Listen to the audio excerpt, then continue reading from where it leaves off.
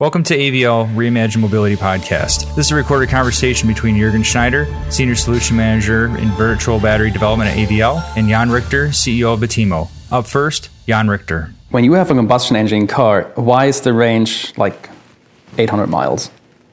Because you're not in the mood to go to the petrol station every other day. That's why.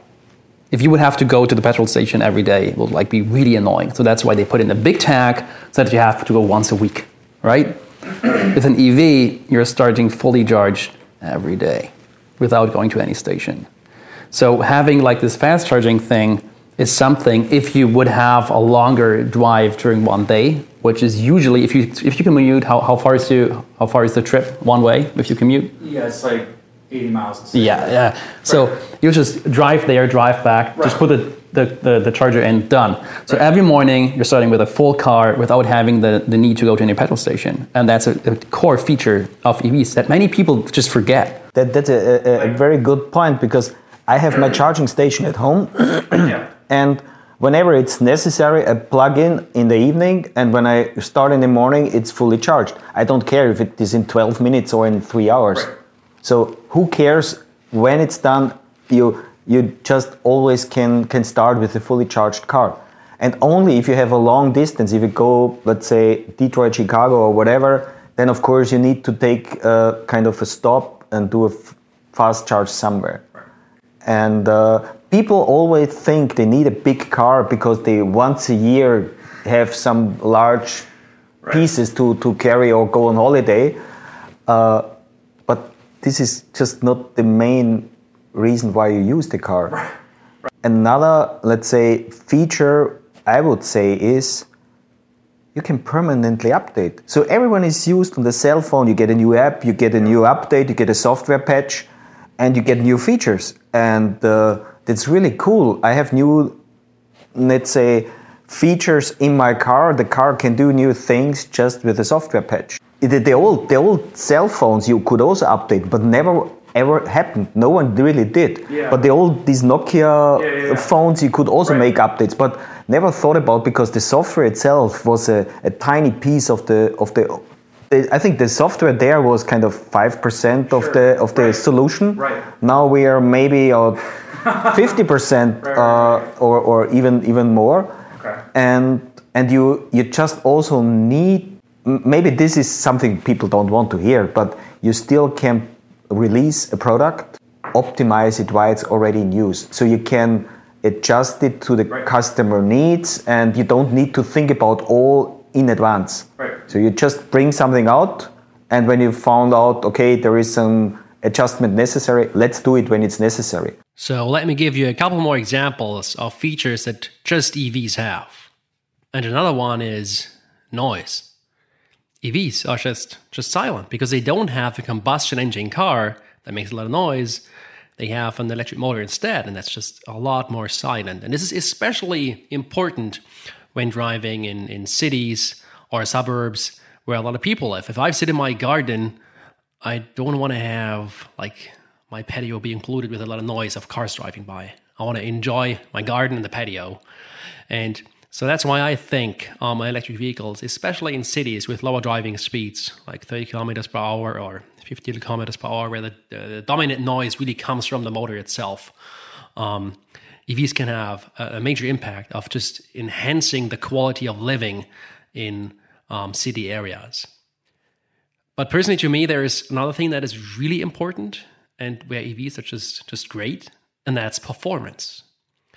And before I go into this, we maybe should talk about what is performance in everyday driving. Is it the maximum speed? So how fast the car can go? I mean, as you know, I'm a German, so we have the Autobahn where we don't have any speed limit, so we can go as fast as we want. But you're in the US, and you have a speed limit everywhere. I think it's 75 miles per hour or 80. And any EV can do that. So if you compare vehicle performance, it doesn't make any sense to talk about max speed. Because you have speed limits anyway. So there's another important performance aspect for me personally, and that's just acceleration. It's the way the car feels when I drive it. So there's a red light, and if it turns green, I just want to accelerate the car really fast, which just feels good. It feels sporty, and it's fun driving.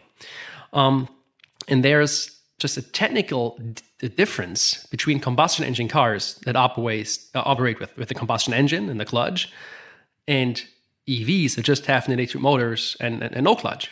And the difference is that they just accelerate a lot faster. It comes from the fact that electric motors are very dynamic. You can control them extremely precisely, and you have the full torque just right from the start.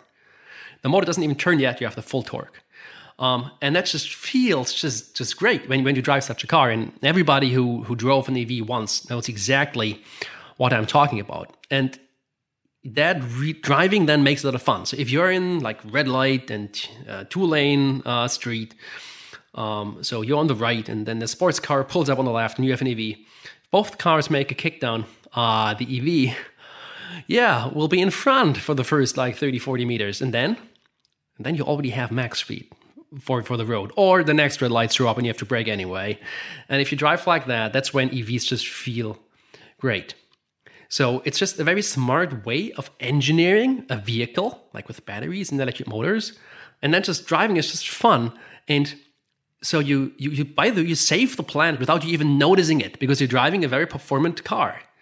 And this is what I just like and think it's so cool about batteries and electric vehicles. One thing also that is important in this aspect, and it again comes back to the updates. Yeah.